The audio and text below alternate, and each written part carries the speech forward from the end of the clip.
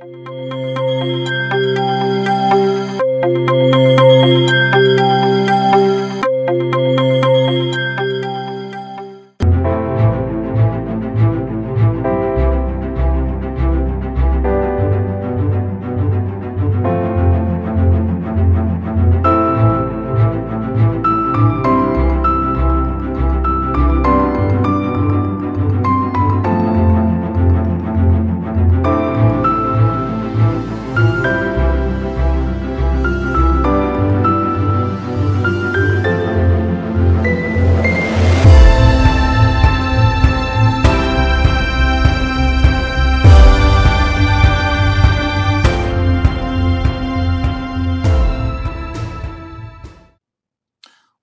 to another episode of Progress, Potential, and Possibilities, discussions with fascinating people designing a better tomorrow for all of us. I'm your host, Ira Pastor. Welcome everybody again to another episode of our show, bringing you another really fascinating guest today, helping to create a better tomorrow, not just for us, but for all our friends in the animal kingdom and our pets.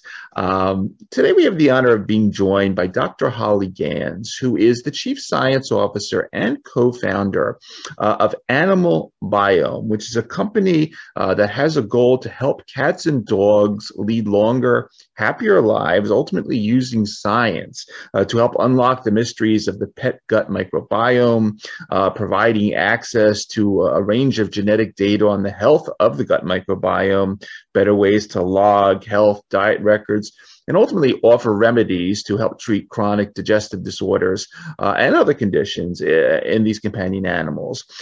Dr. Gans received her bachelor's in biology from George Washington University, her master's from Scripps Institute of Oceanography and Marine Biology, her PhD from UC Davis in entomology and evolutionary ecology, and for the last couple decades has been really deep in studying the interaction between microbes and their hosts.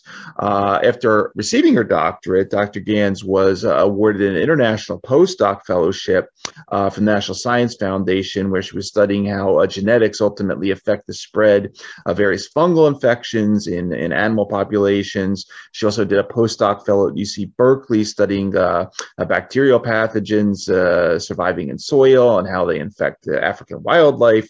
She's published a couple dozen papers in the peer-reviewed literature, and we're glad to have her with us today. Dr. Holly Gans, thanks so much for taking the time to come on the show. Thank you for having me. It's great to have you. I really enjoyed sort of reading through your bio and then looking at some of your postdoc work, which spanned areas from studying epidemiology and these microbial ecologies in grazing animals. You studied microbes that cause periodontal disease in dogs. Really fascinating range of topics. And then you got onto the entrepreneurial side and you started Animal Biome. Talk a little bit about those early days, if you would. Some of what you were doing beforehand and what got you interested in setting up this company. Yeah, in a sense, it really grew out of the postdoctoral work I was doing on soil ecology. I was working with some researchers at Lawrence Berkeley National Lab, and they had invented a method for characterizing all known bacteria using a gene chip. And we started using it for soil. I was really interested as a community ecologist in how soil microorganisms were interacting to affect the survival of pathogens and parasites in the environment, and how they moved to grazing animals. But I fell in love with my herding dog, who I had adopted in grad school, and decided I wanted to apply that technology to companion animals. I started studying oral microbiome in dogs at the vet school at UC Davis. And then we got really interested in trying to study cats and the cat microbiome. And I had some trouble getting funding for that. So I decided to do a Kickstarter. And I asked people to, if they would support our efforts and send us a bit of cat poop in the mail. And then we would sequence it, look at the bacteria, and just try and create a baseline for like, what does the cat microbiome look like? And, could we see if there are any things like, does it vary with lifestyle or diet or disease states? But I really just started talking to people about their pet cats. And a lot of them had a cat with chronic diarrhea. And they had been on this sort of medical merry-go-round where they tried everything. They had tried prescription diets. They'd done lots of antibiotics, and steroids, of course. Mm-hmm. And they just found that they were still living with diarrhea on a daily basis and their cats were suffering. And so even though I wasn't promising I could solve the problem, they still wanted to support research to look into it. And so that's sort of, I just couldn't stop thinking about them. And then I sort of explored like, how do you start a business? They had some programs through the business school to try and teach scientists a little bit about that. That's why I was awarded this small fellowship, the Keller Pathway Fellowship. So that I got to go to monthly lunches with entrepreneurs and people who have experience in this world. And also they have an entrepreneurship academy. And so we had to pitch to friendly, mentors. What's your idea? What problem are you solving? All of that. And so that's sort of how I got started, was through sort of that support. Awesome. Really awesome. And you mentioned the medical merry-go-round, and you talked about sort of this three-way of the antibiotics, the steroids, the prescription diets, and their effect obviously on, we have this core issue here. We have cats or dogs. They have some GI problems, but at the same time, and I think that I saw this on your, sort of in your literature, you talk about gut health. Yes, important, but we're learning, as with humans and everything else, our gut health also impacts everything else, and vice versa in some ways. What are some, besides diarrhea, of course, what are some of the core health issues? And I apologize ahead of time. We're not a cat or a dog family. We're a bird family, but we can talk about birds separately. What are some of the core issues that our cats and dog friends experience as it pertains to both the microbiome and some of the chronic degenerative diseases, chronic health conditions that normally cause problems? I know our cats and dogs are affected by sort of all the stuff that we are, whether it's cancers or diabetes, what have you. What are some of the core issues that you are talking to folks about specifically in this area? I mean, we definitely started with sort of the IBD, if you will, type cases for cats and dogs. So the chronic enteropathies is what they now sort of refer to it in veterinary medicine. And especially with cats, we're thinking about this link between sort of IBD diagnosis and the development of GI lymphoma. There seems to be a pretty strong connection, though it's never really been established scientifically. It's hard to get funding for this work, but a lot of veterinarians really suspect a link there.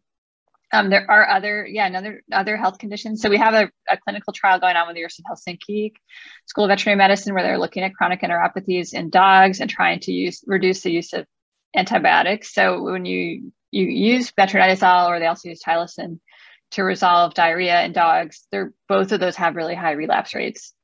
So that study, they're doing a short course of Tylosin to get the diarrhea under control, and then they're following it with a fecal transplant using our oral capsules to see if they can reduce the relapse rate by reintroducing these microbes that are found in healthy dogs. Others have looked at, so canine parvovirus, like the addition of fecal transplants to the standard of care seems to reduce the recovery time, and and maybe also increase survivorship if they had, it's like small, but a trend towards that in terms of they need a bigger sample size to statistically show increased survivorship, but it was looking in the right direction. Acute diarrhea has been shown to be to benefit from fecal transplants. We have a study going on with the University of Illinois where they're looking at diabetes mellitus. Got it. And an abstract there by Dr. Gall has been accepted for presentation this June, showing that promising signs that blood sugar seems to be better under control in dogs who received sort of oral capsules with healthy stool.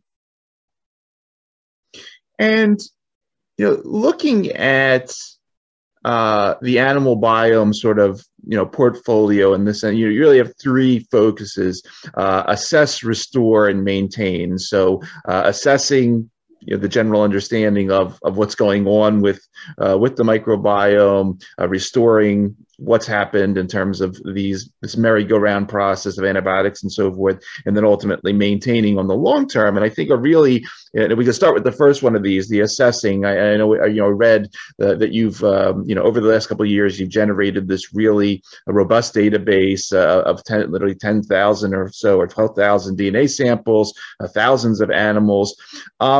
Talk a little bit about the tools, the sequencing, whether you're using artificial intelligence, because the microbiome, as we've discussed it a little bit in the past on the show, is a very complex place, right? There's a lot going on there, a wide range of different microbes, viruses, and so forth. Talk a little bit about sort of the data component of this and how you go about assessing these really complex living mixtures, let's put it that way. Yeah, no, it is a complex ecosystem, and there's so much variation from individual to individual. So we really focus on what the core microbiome. So the groups of organisms that are most prevalent in the healthy populations of cats and dogs. We do have a side project with ferrets as well, not birds yet. And I think having a healthy reference set is really critical, because there's a lot. The healthy individuals, I think, are more similar to each other than all the different sick ones are. There's just a lot of variation among sick individuals and the composition of the gut microbiome. So we break it down several ways. We think about, so do they have good representation of these core taxa that we find in healthy individuals? Often we find that they can be missing bacteria, and usually this is associated with prior antibiotic exposure, but sometimes you just didn't get everything you needed from mom. I mean, it's just, mom didn't have everything, then it's hard to get. And the bacteria that we're really interested in are not in probiotics today. We have a discovery lab, and we're isolating them and creating sort of the probiotics of the future for that. It's a lot of people doing this for humans. It is really complex. So how do you know which ones and which combinations to create? Like, I think we're going to create thousands of products, but it's really promising. Microbiome is a very promising target, because you can really alleviate a lot of symptoms associated with various diseases through supporting gut health, or the balance of bacteria in the gut. So even if we don't think it's necessarily causing these conditions, or that we can cure them, we can help with symptoms through diet and supplements, and hopefully these cocktails in the future. The other thing that we look at is we find elevated levels of some pathobionts. So pathobionts are commensal bacteria that are normally found in the gut flora, but with the loss of other beneficial bacteria, they can become overgrown. And one really clear example of this is Escherichia coli, or E. coli. And it's so common. It's, almost all cats and dogs have it, and people and, birds and livestock. It's amazing. It's like just very prevalent in birds and mammals. But it should be at really low levels. And when the microbiome becomes depleted, it can become overgrown and actually really contribute to a chronic inflammatory state. And so we have identified a bacteriophage cocktail. So these are little viruses that attack specific groups of bacteria, called Pre4Pro. So it's got 4 phages in it, and it's designed to try and keep down some of the worst E. coli strains. Of course, there are many, many E. coli out there. So we're also doing discovery work to isolate the ones that are most associated with cats and dogs and create new ones in the future. That's interesting. The bacteriophage connection, which is another one of those really a really cool sort of cocktail focused approach to dealing with these dysregulated cocktails of microbes. It's extremely interesting to hear that you're looking at the phages as well on that front. One of your really interesting papers from, I think, 2019 had to do, you one of the areas you're focusing on, as I mentioned in the intro, is sort of understanding some of these interesting probiotic formulations as a way to restore and modulate what's going on in the gut microbiome. And you had this really interesting paper on crickets. And looking at the fact that these crickets and the chitin and the chitosan and all these interesting polysaccharides are beneficial sources of fiber that ferment in certain ways and help modulate in a beneficial way the dog microbiome. Can you talk a little bit about just how you came across the crickets? And I assume this may be one of the probiotic type products you're developing, but whatever you can say about this, I thought this was an interesting paper. Yeah, well, I have a background in entomology, so and we talked a lot in grad school about how insect protein could be a really great protein source for feeding human populations. So I was really excited to learn about companies like Jiminy's that are making cricket and other insect-based dog foods and treats. And they're local to us. So I've become friends with Ann Carlson, who founded that company. And so that's the other fun thing about entrepreneurship, is connecting with other entrepreneurs. She's really interested in science. And so she wanted to include microbiome analysis as part of her digestibility research. So in order to bring a dog food to market with cricket protein, they had to do research to show that it would be digestible and that the dogs would do well in it, because historically insects have been considered a contaminant in the food supply, right? So it's sort of a shifting focus. But the reason there's a lot of interest, right, is because of sustainability, and you can grow a lot of cricket protein in a good way. But it is also super interesting from a microbiome perspective, because they're getting the chitin, right, the exoskeleton of the crickets and the other insects that they can use in these kinds of foods go into the food and actually can help support bacteria that can break them down. And because dogs and people can't on our own digest chitin. Yeah. I strangely enough, several months ago had a cricket taco at a local restaurant. So anyway, I was intrigued by that one. They sell it at the ballpark in Oakland anyway. The A's Stadium. There you go. Yeah. There you go. Holly, another interesting paper which you just published a couple months ago was in Frontier Veterinary Sciences. It was entitled "Best Practices for Microbiome Study Design and Companion Animal Research," and this is very interesting. You bring in obviously the importance of understanding and how you work with companion animal research, but also the microbiome component. And I think sometimes we talk about human research and we think, oh, companion animal research, that's a lot easier, but there's a lot more that goes into this, and the sort of the uniqueness of the design of these studies when you have both probiotics or nutritional interventions and you're dealing with people's household pets and so forth. Talk a little bit about why you wrote this paper and some of what, in terms of the best practices, things that you're learning and providing, as you said in this paper. It really is a resource to everybody else out there, whether it's clinicians, researchers that want to study cats and dogs. What are some of the highlights there that you're learning about developing these clinical trials?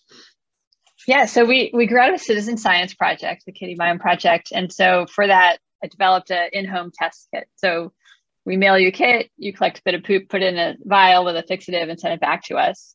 And that approach turns out to be very useful for companies or others trying to do studies to see what's how their products might actually work in the real world and benefit pets that are living in houses as opposed to colonies. Also, right, there's some companies that they don't want to do research with colony animals. They're very concerned about animal welfare. Yep. But we've done studies with both. And then we started to realize that people who are smart scientists, know how to design studies, if they don't have some background in microbiome, there's some simple pitfalls that we wanted to help them avoid. Like, for example, say you're even using colony dogs, you need to make sure that you do kind of a washout. Like if they were all on different diets for some other study last month, they need a 30-day washout where they're on the same diet before you can test a product in them if you're looking at microbiome responses. Because otherwise they're going to be all their microbiomes will be starting in different places and it'll just add a lot of noise and we won't necessarily be able to pick up the signal of the effect of your supplement or food product if they all start in different places. Another thing we ran into is it's important to have the cats or dogs in the study be somewhat independent. Like you don't want to have like 3 in one house and 6 in another. And so we prefer to have one pet per household in the study, because they're not independent samples otherwise. So that's just something about working with pets in homes. We did do one study where they were trying to look at like adding some bacteria to the like cat litter box. I think in that case, it would be important to sort of make sure that like either all the cats are indoor cats, or that you have like similar distribution of ones that have access to the outside. Because if you're like adding a soil bacterium to litter, you might not see an effect if they're going outside and rolling in the dirt every day. The other thing that we really like to recommend for people is that they start with a dosage study, because if they don't really know the right dosage, they can invest a lot of money in doing a study. Yep. And then feel really disappointed with the outcome. There's really nothing we can do about it if they don't know their dosage to begin with. So now we really do recommend starting there. We've done probably about 15 studies at this point with partners and for our own products, simply because there was just a lot of interest in this capability that we had. But we aren't trying to be like a contract research organization. We're really trying to like help people and create new products. So, but we have done it to build relationships, and we've learned a lot along the way. And so we wrote up that paper to try and share some of those learnings. Very cool. On the animal biome website, obviously talk a lot about the gut microbiome, but you also mentioned the skin. And I was wondering if you could say a few words. Obviously, the gut microbiome is sort of what we all think about. We hear the word microbiome, but we're learning about all these other microbiomes that exist everywhere in terms of the skin, genitourinary canals, pulmonary microbiomes, and so forth. What are you doing in terms of the skin? Are you looking at the skin microbiome of cats and dogs as well, and those conditions, or gut microbiome affecting skin, or both? Yeah, no. So we started with sort of focusing on gut health.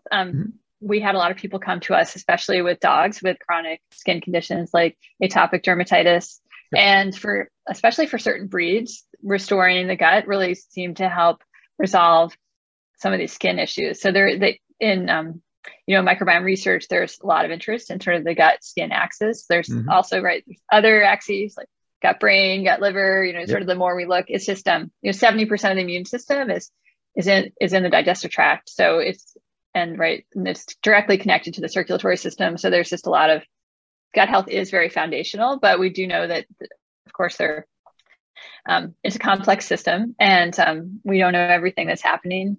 I think the skin microbiome is really interesting, and I do plan to add testing for that as well. It's going to be more fungal. We can test for fungi as well.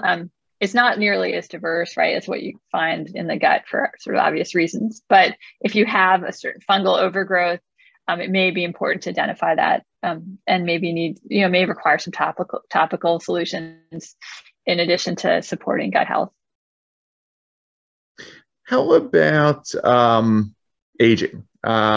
We've done a couple episodes, one with Matt Kaverline's group out in Washington on his rapamycin work in dogs, and then another here at Roswell Cancer Center on sort of the so-called retrobiome and sled dog aging. Any interesting plans to, obviously the connections between the microbiome and healthy aging, I think, is recognized. Anything you're planning either currently or for the future in terms of just cat and dog healthy aging?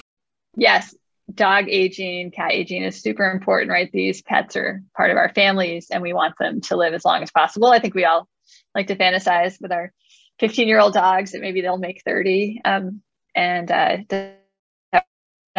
yeah, I'm a big fan of dog aging projects and other efforts like that. There's some interesting products that have been pitched to us that may be helpful for that. We're evaluating them. We don't want to offer false hope for people, and of course, you need long-term studies to really know. But we are a supporter of the Morris Animal Foundation and are doing a big project with their Golden Retriever lifetime study. So that's giving us an opportunity to look at longitudinal samples taken, over 10 years from these Golden Retrievers and start to look at how things change as they age. And so it's definitely an active area of interest. And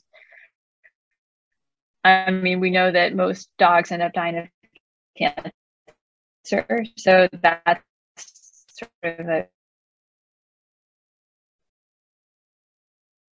to the development of cancer. So we're really focused on trying to be sort of promoting anti-inflammatory approaches. And that whole inflammaging component is so prevalent, and it's such a hot topic. That's exciting as well. One other thing, I know that this was a couple of years before you set up Animal Biome, but I just wanted to ask you about it because it ties into sort of not just the microbiome, but we've gotten into this theme with a few folks on the show of this principle of One Health and the connection between humans, pets, and then the environment and wild species and so forth. And you published the paper, I think it was in 2014, on you were studying the microbiome of healthy mallard ducks and sort of the connection between that and influenza A virus, which I guess ducks and geese are a reservoir of. Any interesting things you're coming across in terms of how our microbiome makes our animals more or less resilient to the infectious diseases, and just thinking to sort of the One Health connection again, any learnings there as well for the future? Yeah, I mean, I think that there's sort of two things that come up. I mean, the antibiotic use both in human and veterinary medicine, right, is promoting sort of these antimicrobial resistant organisms. And there was really interesting research coming out of Emory where they showed that like people are coming home from the hospital and they're sharing some of those organisms with their dogs. For some reason, it's more between dogs and people than with cats. Maybe the licking the face is a part of that. So yeah, we're directly affecting them. And then there's definitely spread of things like C. diff infections. We have a lot of people reporting C. diff infections in their dogs. That's I think underreported sort of in this. So there isn't a lot of organized in terms of like veterinary hospitals, like having a database where everyone can know like, oh, this pathogen is emerging in our practices. Campylobacter, there's been a big, I think that was within dog populations. It started with some breeders and it's been spreading the last 2 years. Not a lot of talk has been happening about that. And I think there is real risk for it to go between pets and humans. I think that, we live so closely with them that like, it's not the One Health, makes a lot of sense when you're thinking about people and their households and their household pets. Absolutely. Holly, what else is hot for Animal Biome in 2022? Events that are coming up, conferences that we can watch you or meet you at, anything else that you want to touch on, please take the floor. Oh, sure. So we're launching a big study to look at the effect of a yeast postbiotic on the skin microbiome, or like one that on skin health. Sorry, looking at the gut microbiome, but also, inflammation in the skin in cats and dogs. And we are going to be at several conferences. We're going to be presenting a poster at ACVIM Forum for specialists in veterinary medicine in June. We're also presenting a couple posters at Anaerobe Society, which is more for the microbiologists in the audience.